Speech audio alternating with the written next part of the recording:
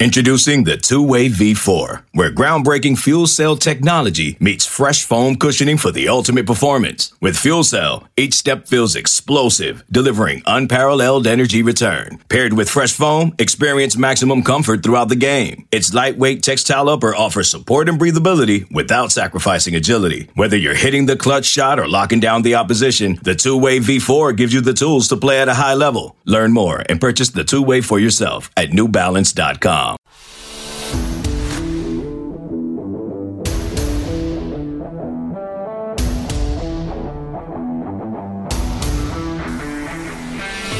Get out of here and get something cold to drink. Y'all want to too, you know it. All right, let it rip. Let it rip. Let's go. What is going on, everyone? We are back inside the Tunnel Crew here with you tonight, joined by Doug. It's been a minute, Doug. We haven't been on our game recently.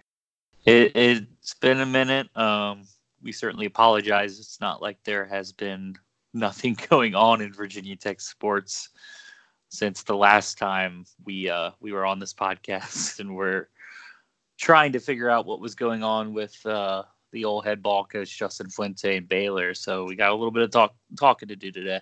Yeah, and since then a lot has transpired. Justin Fuente flirting with Baylor ultimately ended up either not taking the job or just deciding to return to Virginia Tech. Both could be possible as well. Since then, there's been a lot of recruiting news. The NCAA transfer portal has striken back again. And then obviously Virginia Tech basketball and some of the woes on the road, Boston College, Miami have happened. But we're here to cover all that today. The first thing I want to mention, and probably the most pressing of all the events, the recruiting weekend upcoming, pretty big for Virginia Tech. Virginia Tech did land a 5-star punter, Peter Moore. Does this get you excited? Yeah, I mean, I'm very excited. I could talk for 40 minutes about Peter Moore. So he's coming in this year in the fall and will redshirt, presumably, and then take over as a redshirt freshman for Oscar in 2021.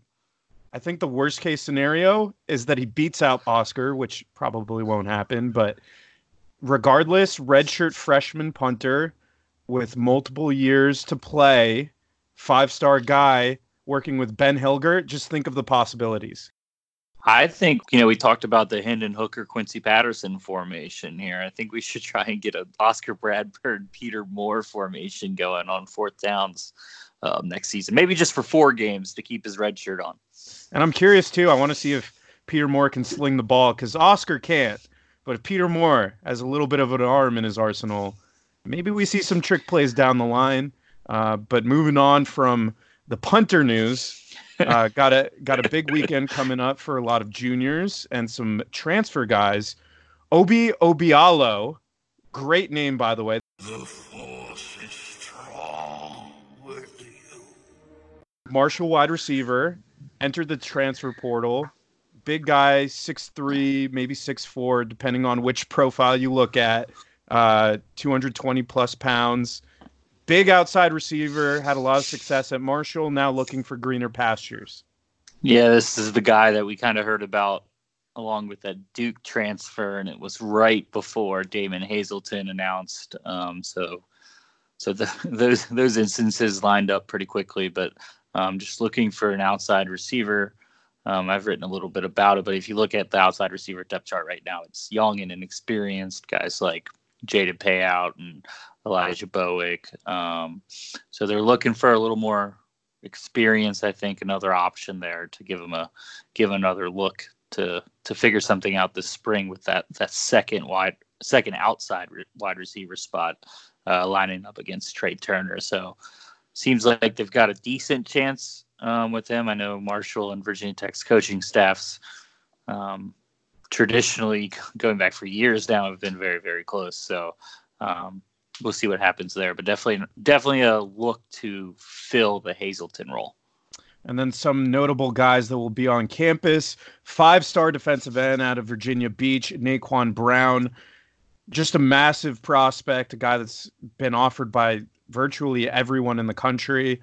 Has a lot of ties to Virginia Tech, trying to get Daryl Tappa on him right away. Very interested in Virginia Tech, and he's kind of the best chance at a headliner for Virginia Tech, him and Tony Grimes, a 5-star guy. He won't be on campus, though.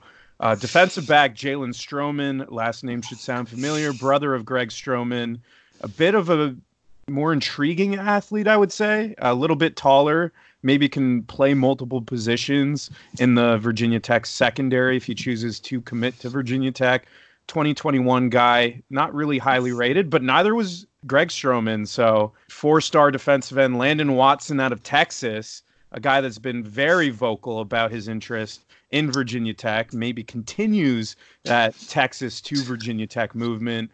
Very close with Alec Bryant, the 4-star signee, and Demetrius Davis, a guy that's committed for 2021.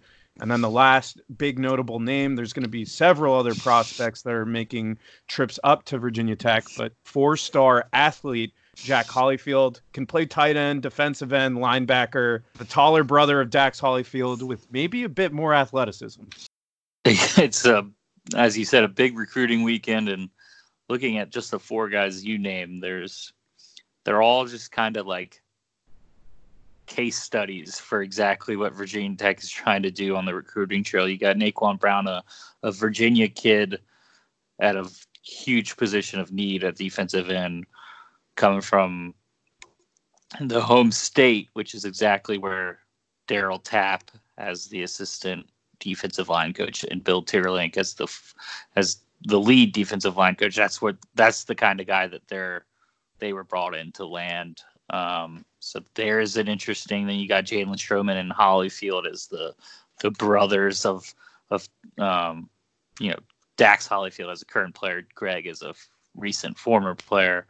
So there's an interesting. Virginia Tech's had such a long history of getting the brothers in, and then you go down to Texas again with Landon Watson, which is the Texas 2VT movement, and he's also a defensive end, which. That's the TNT, the Tapp and Tierlink and Tapp connection there. So 3 or 4 little case studies in terms of why Virginia Tech made these coaching moves is to close on these guys, particularly Watson and Brown, to upgrade the talent at the defensive line. And so we'll see if, we get I think people were disappointed by Quincy Roche, his decision to go to Miami. So this is an opportunity now to bring in, the guys at the top of the board on the defensive line, which is what we've all talked about is the goal now, is to get the guys on the defense line at the top of the board. Side little tangent. I remember just tossing out the nickname TNT, wondering if it would stick, and clearly it has. So I'm very happy about that. You're taking all the credit for that? I don't want to take all the credit, but nobody else could have thought of that. Everyone else did think of that, but it was first mentioned on Inside the Tunnel, so we could take credit for that. Let's move on. Let's talk about the NCAA transfer portal. This was probably the biggest amount of headlines in the past 2 weeks. Damon Hazelton entering the transfer portal, probably the most shocking name to enter the transfer portal for Virginia Tech. There was Khalil Ladler, Phil Patterson, Caleb Stewart, Ezekiah Grimsley, Jacoby Pinkney. I'm done there. That's it. So a lot of names that have entered the NCAA transfer portal. A lot of people are talking about this. Why Virginia Tech? Why is it every offseason promise change, promise a new culture, and all these guys are leaving? On a scale of 1 to 10, Doug, how concerned are you with the amount of guys leaving or the quality of names leaving?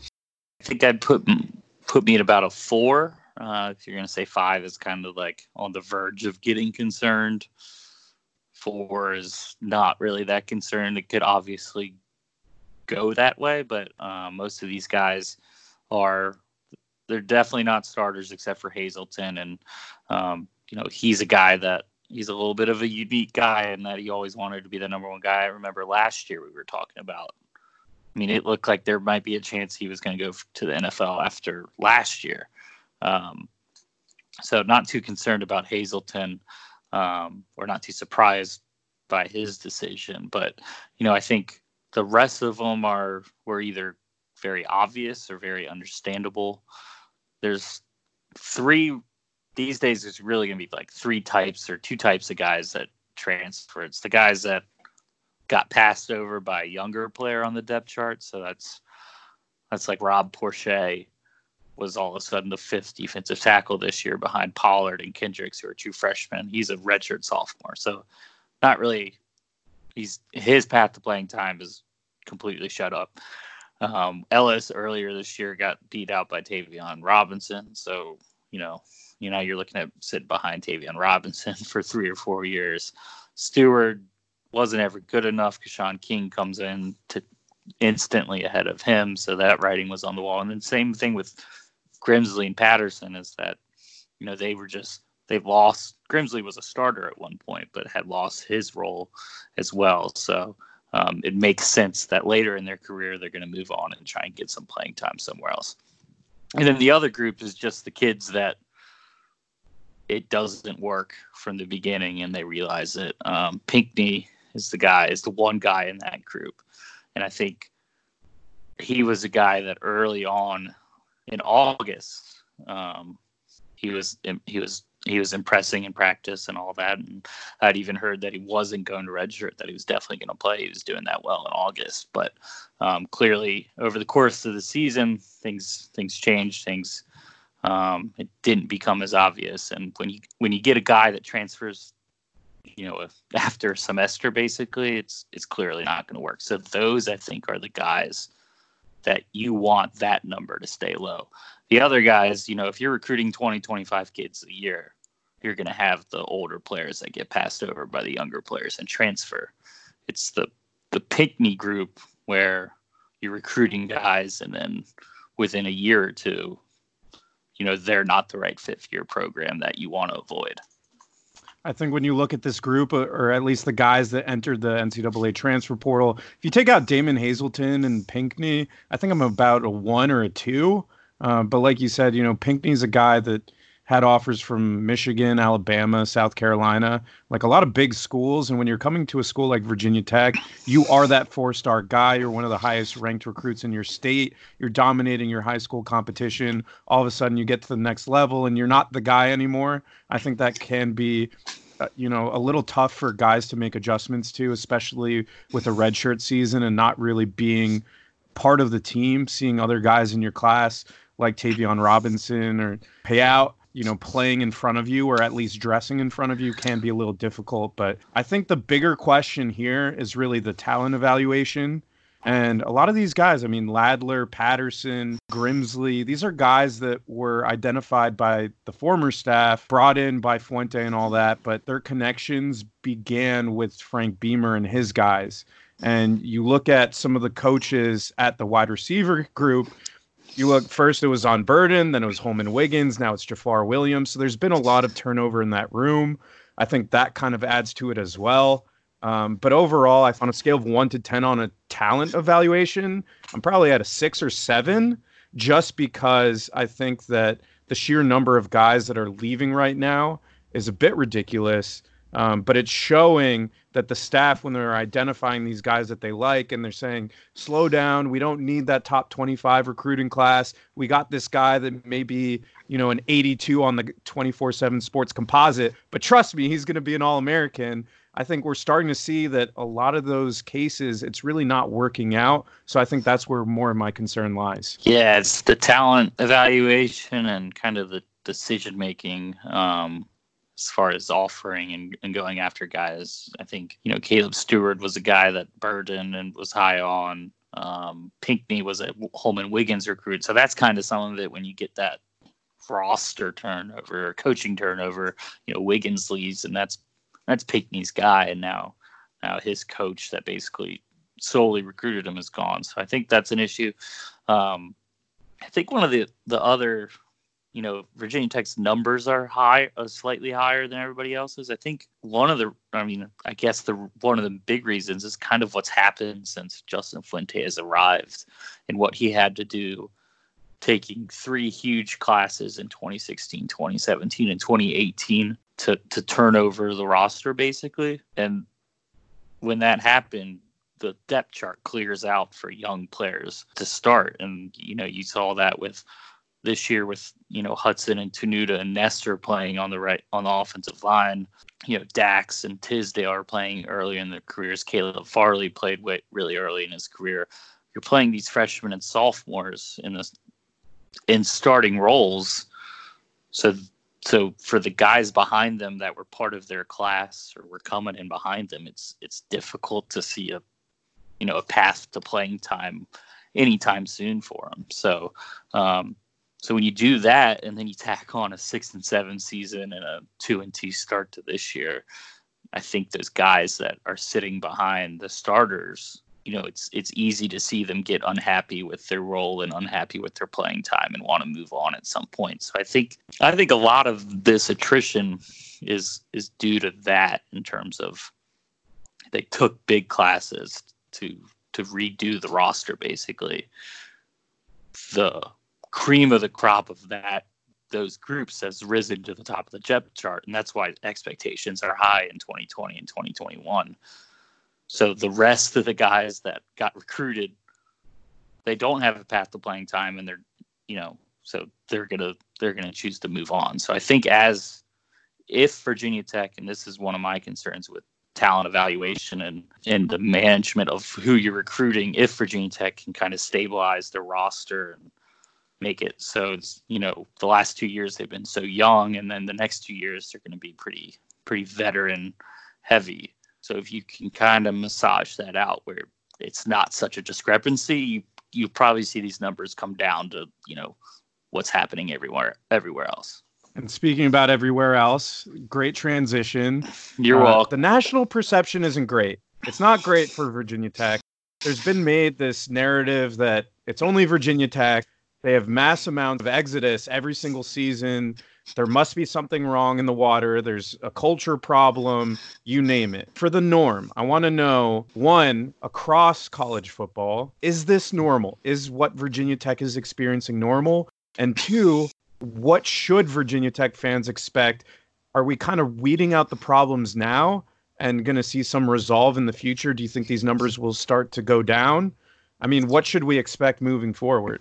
Yeah, they're a touch higher. I think they're higher than anybody that hasn't changed their head coach, which is fair to be concerned about that. But like we've been talking about, I think it's understandable on who's transferring and why they're transferring. It would be a lot more concerning from a culture standpoint if, like, Norrell Pollard coming off of, he was a backup defensive tackle, but he played a ton, if he was transferring, or if Jermaine Waller or Armani Chapman, guys that are going to be playing big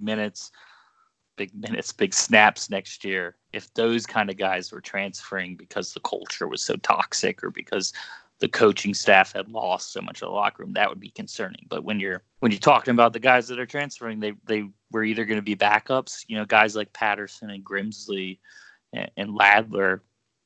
That was kind of your, like, nice to have depth in that. Next year, if Tavion Robinson gets hurt, it would have been nice to have, like, Hezekiah Grimsley behind him. You can be like, oh, well, it's thank the Lord that Hezekiah Grimsley is here as a fifth year senior to take over now. But now there's a little question mark about who's going to be the backup slot guy. So that's your nice to have depth you're losing there. But I think that's going to happen. That's just, they're not going to play starting roles, so they're going to move on just like anybody will. That's what the transfer portal has changed is how free or how easy it is to get notice that you're transferring now, both the fan base noticing who's transferring, and also if you're looking for a place to land, it makes it a little bit easier for you than it did back 5, 10, 15, 20 years ago when it was probably on you to contact schools that you were interested in and then hope that they were interested in you. Now they just see it instantly. And so, yes, Virginia Tech is a little higher than normal right now in transfer portal, but I don't think it's going to continue at this rate. And I think it's a positive thing, at least, that it's not the core group of guys that are leaving. Yeah, and I think that it'll slowly go down as the years go on. And I think we've seen a big emphasis on recruiting. You can say what you want about the guys that were brought in on either side, on defense, offense, the sole change being Adam Lechtenberg moving to running backs coach. But, it kind of ties into that talent evaluation too. If you start hitting on a lot of these guys, they're playing, they're rotating, you're able to have depth at wide receiver. You're not just relying on 3 guys. You're able to play Phil Patterson half the game or Ezekiah to spell reps for Tavion Robinson in the slot. If you're starting to hit on a lot of these guys, a lot less of them are going to want to leave. Obviously, it's going to happen regardless. There's situations that are out of any staff's control. You can't hit on everyone.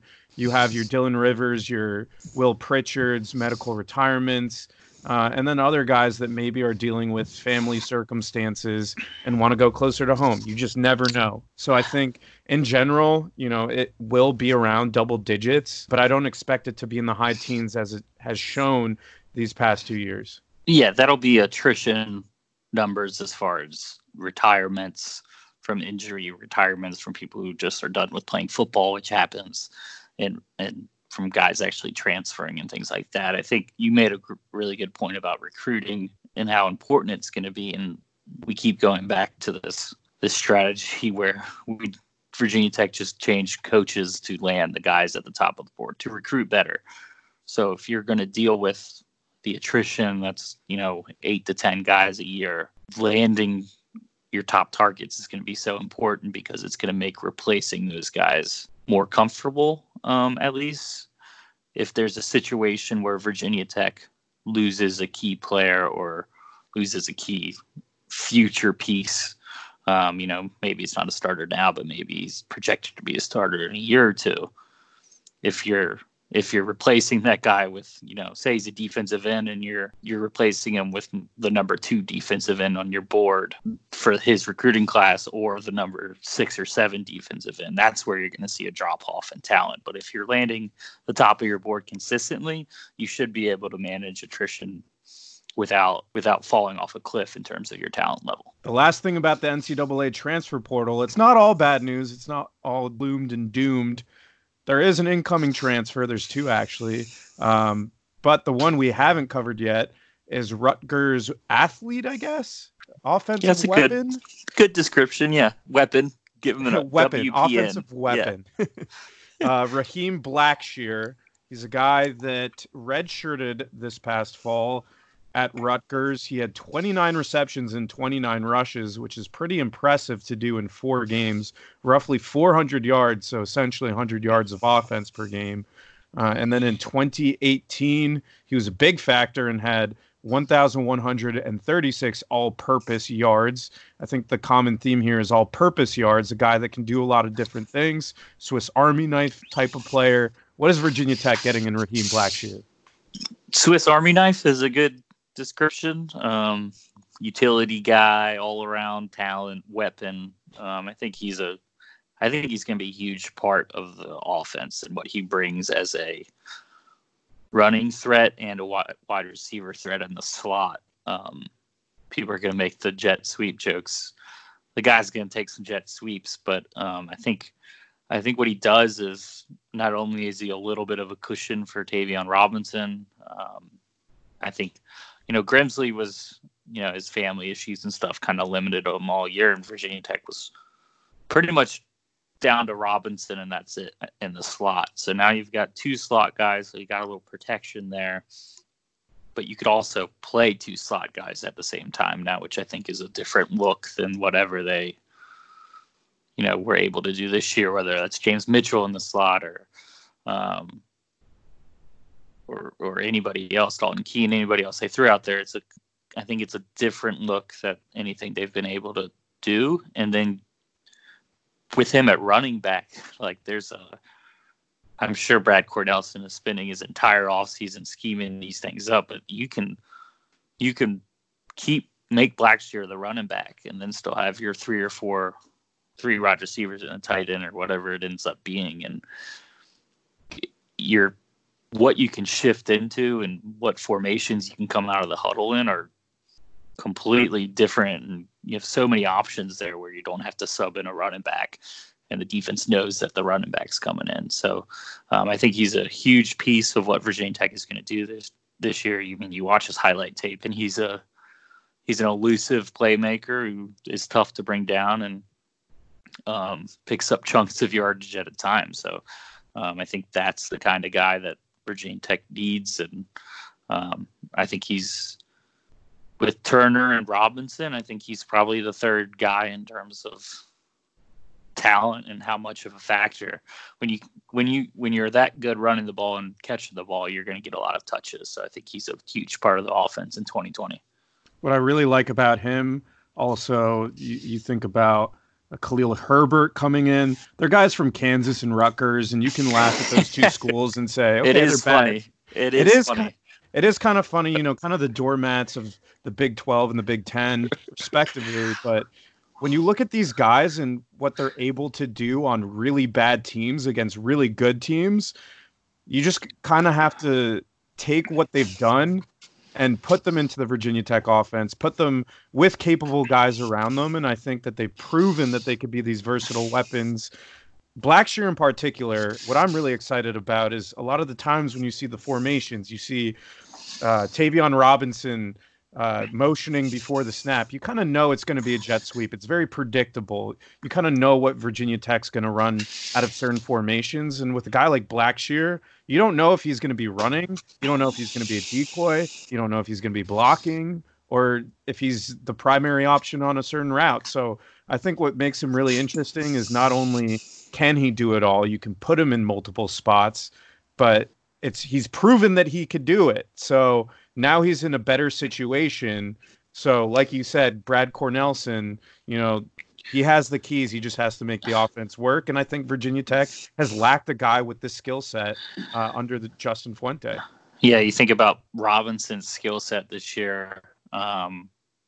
He wasn't the explosive, elusive run after the catch guy. I know he had the big one against Pittsburgh, but that was more that crossing pattern that Virginia Tech had so much success on this year. So he's a playmaker with the ball in his hands, a guy that can he's one of those something out of nothing guys.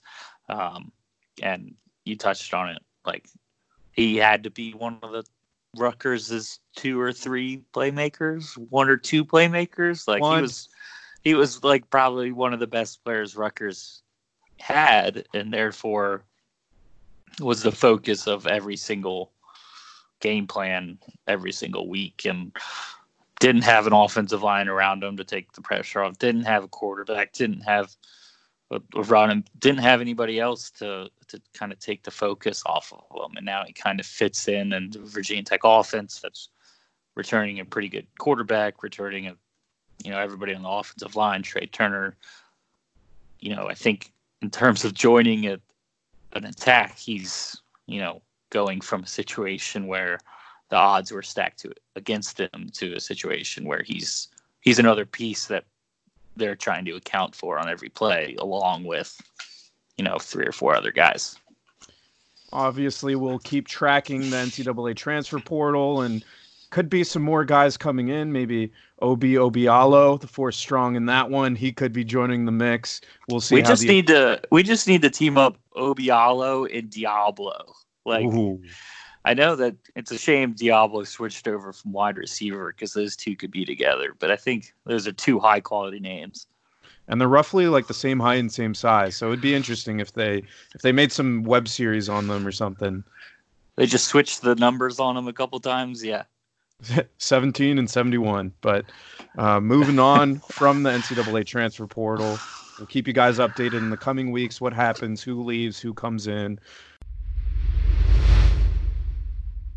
But I want to talk a little bit about Virginia Tech basketball. It hasn't been the best week. Not the best week. Not the best week whatsoever. Virginia Tech traveling to Boston College last Saturday, losing 61-56. Boston College, not a good team whatsoever. And then a few days later, traveling all the way down to South Beach to play Miami, and they lose 71-61. The first thing I want to say before we jump into what went wrong in both games, maybe if we're reevaluating our expectations, is how bad do the schedule makers, like how bad are they that they schedule a game up in Chestnut Hill, right, in Boston College, and then 2 days later, Virginia Tech has to find their way down to Miami. I mean, it's just absolutely awful. I think I don't even know if Virginia Tech was able to spend any time between games on a basketball court to even break down Miami at that point. So tremendous inconvenience to them. It kind of makes sense, but your thoughts on that?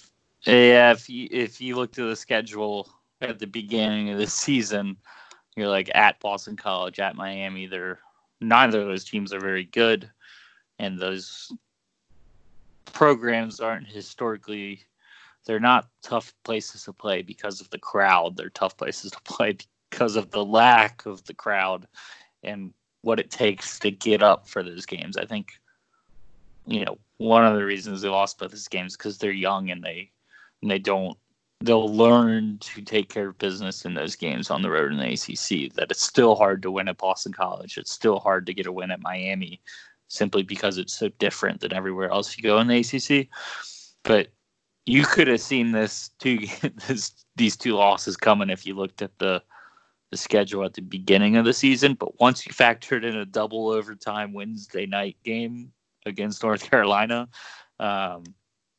it was easy to see the uninspiring performance come against Boston College on Saturday after that, and then the flight home with like maybe a shoot around Sunday afternoon, Monday in Miami, flight down to Miami, a game, late Tuesday night. This was a 2-game stretch that you're worried about just because that's a tough road trip for any team. And clearly they did not handle it well, didn't play well. But I think you can attribute a lot of it to the youth and what it means to be playing. I think we're about halfway through the ACC season right now. This is the first time through for a lot of these guys, and they've now played, I think it's 21 games of college basketball. I don't think it's surprising that they're kind of regressing to the mean a little bit. Yeah, and I do want to try to attempt to answer the question, why is Virginia Tech regressing now? They were doing so well, exceeding expectations, and I think now they've kind of leveled out just slightly. And looking at that Boston College game, you have a guy like Landers Nolley who's been carrying you all season, taking 17 shots, only making 7, having 4 turnovers, only 15 points. And then again against Miami, not the strongest showing from Landers Nolley, 14 points on 15 shots. A guy that's kind of leveled out his play, and it looks good when he's on point. And I think the biggest problem with this Virginia Tech team, they lost so many guys from last year, and you need someone to come in and be the guy.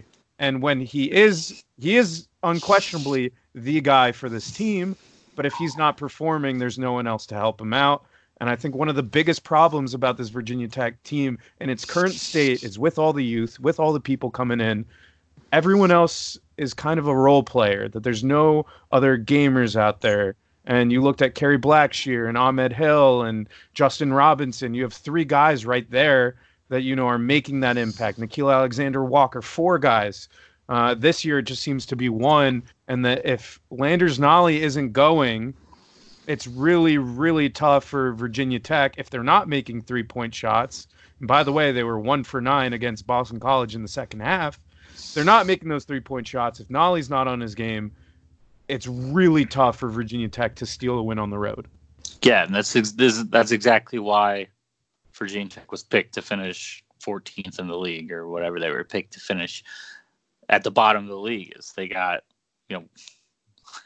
people didn't even count Landers Nolley before the season started as a definite, star, I guess. But, last year, Robinson, you touched on Robinson, Alexander-Walker, Blackshear.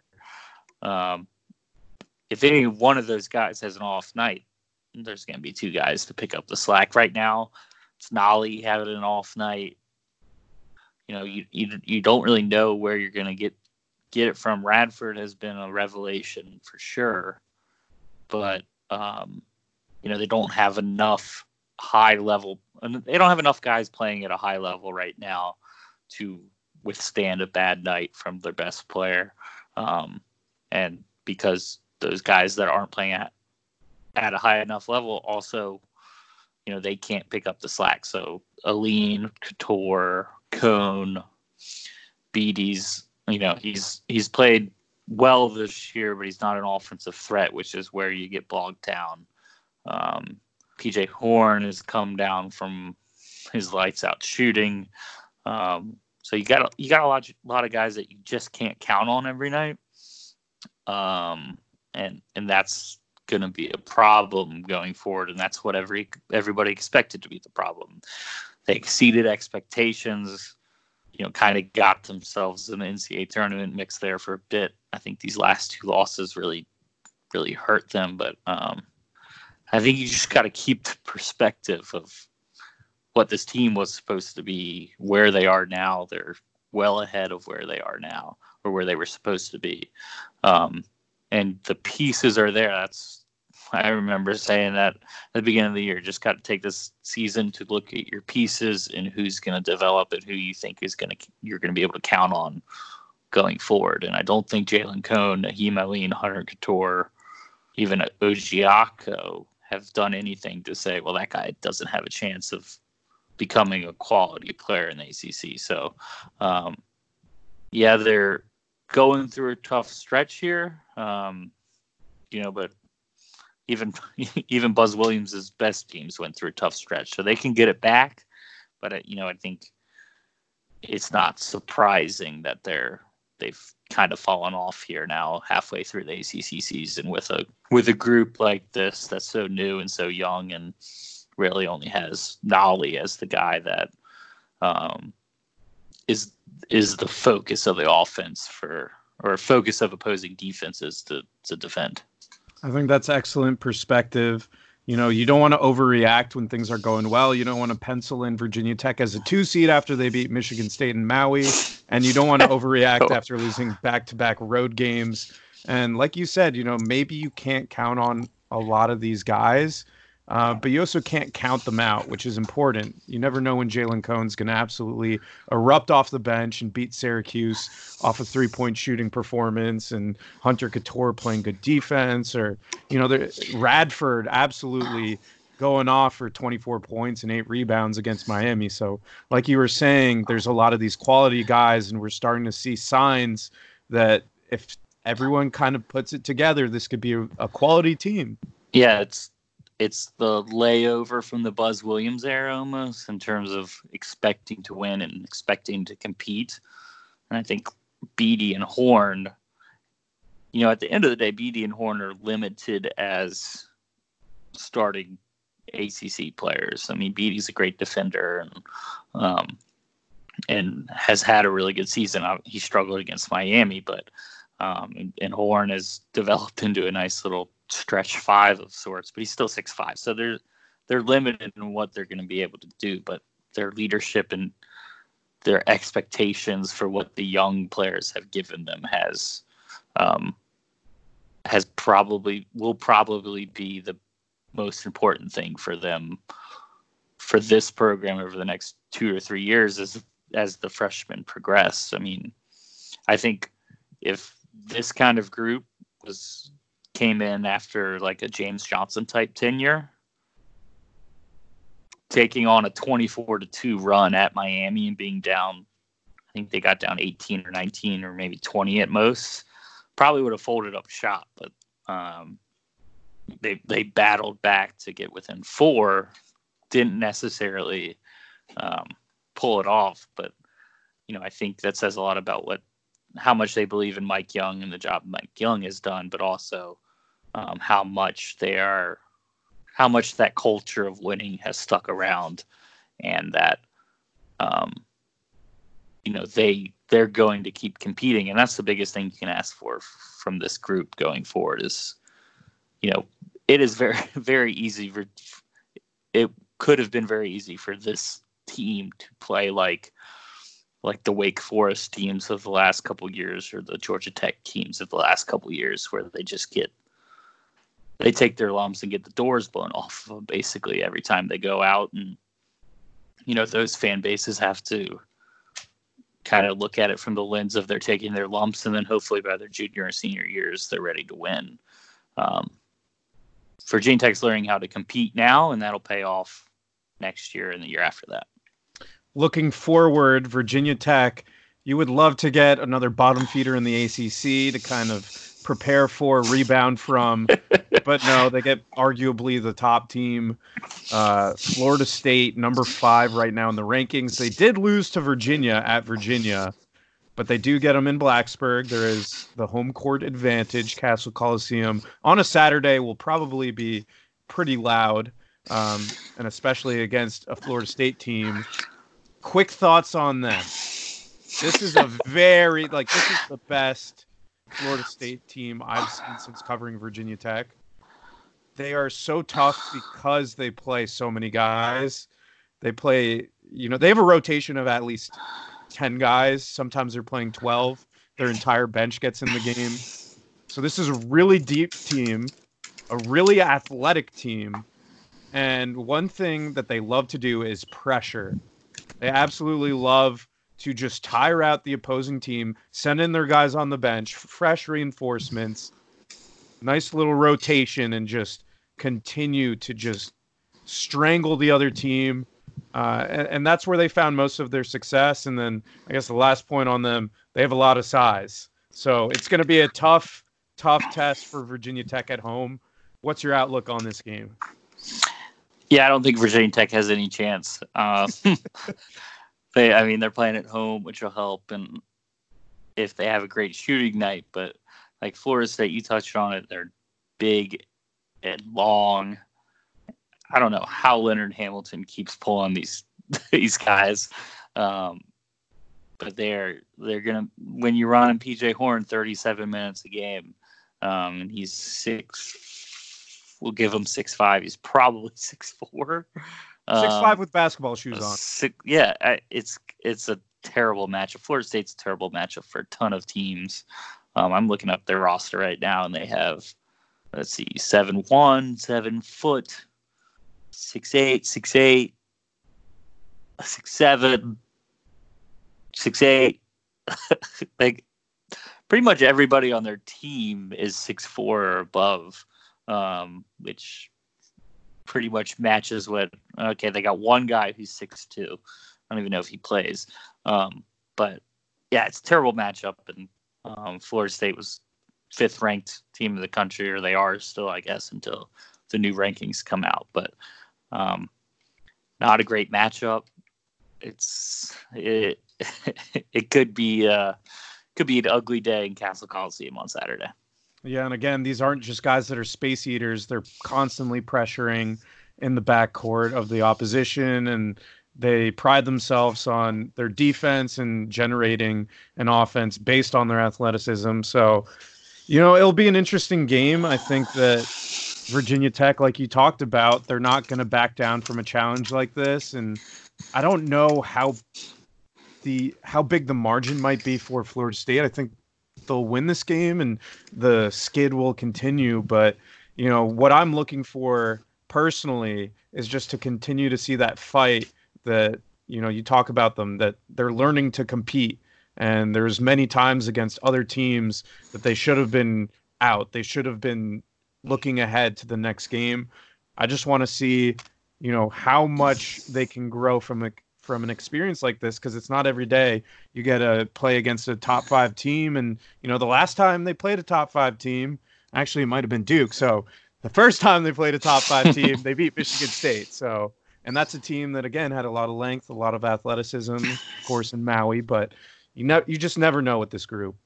Gotta shoot the 3 better than they have all year. 70+%. Just everything's got to go in. Everything has to go right for every player. Tyrese Radford has to continue. I want to see how well he does on the glass against a team like this. Yeah, that's his game, and I think he surprises people with how quick he jumps. And Chris Clark kind of had that too, where he's just gonna somehow beat your jump to the ball. But yeah, when you're going against giants that are 7 feet tall, at some point his 6'1" frame is going to limit him. But I'm not ready to say it's going to be this weekend for sure because he's still awesome to watch. Regardless, I'll be excited to watch the game on Saturday. It's nice that it's on Saturday. It's nice that it's at Castle Coliseum and against a really, really good team. Whatever happens. I'm just excited for it.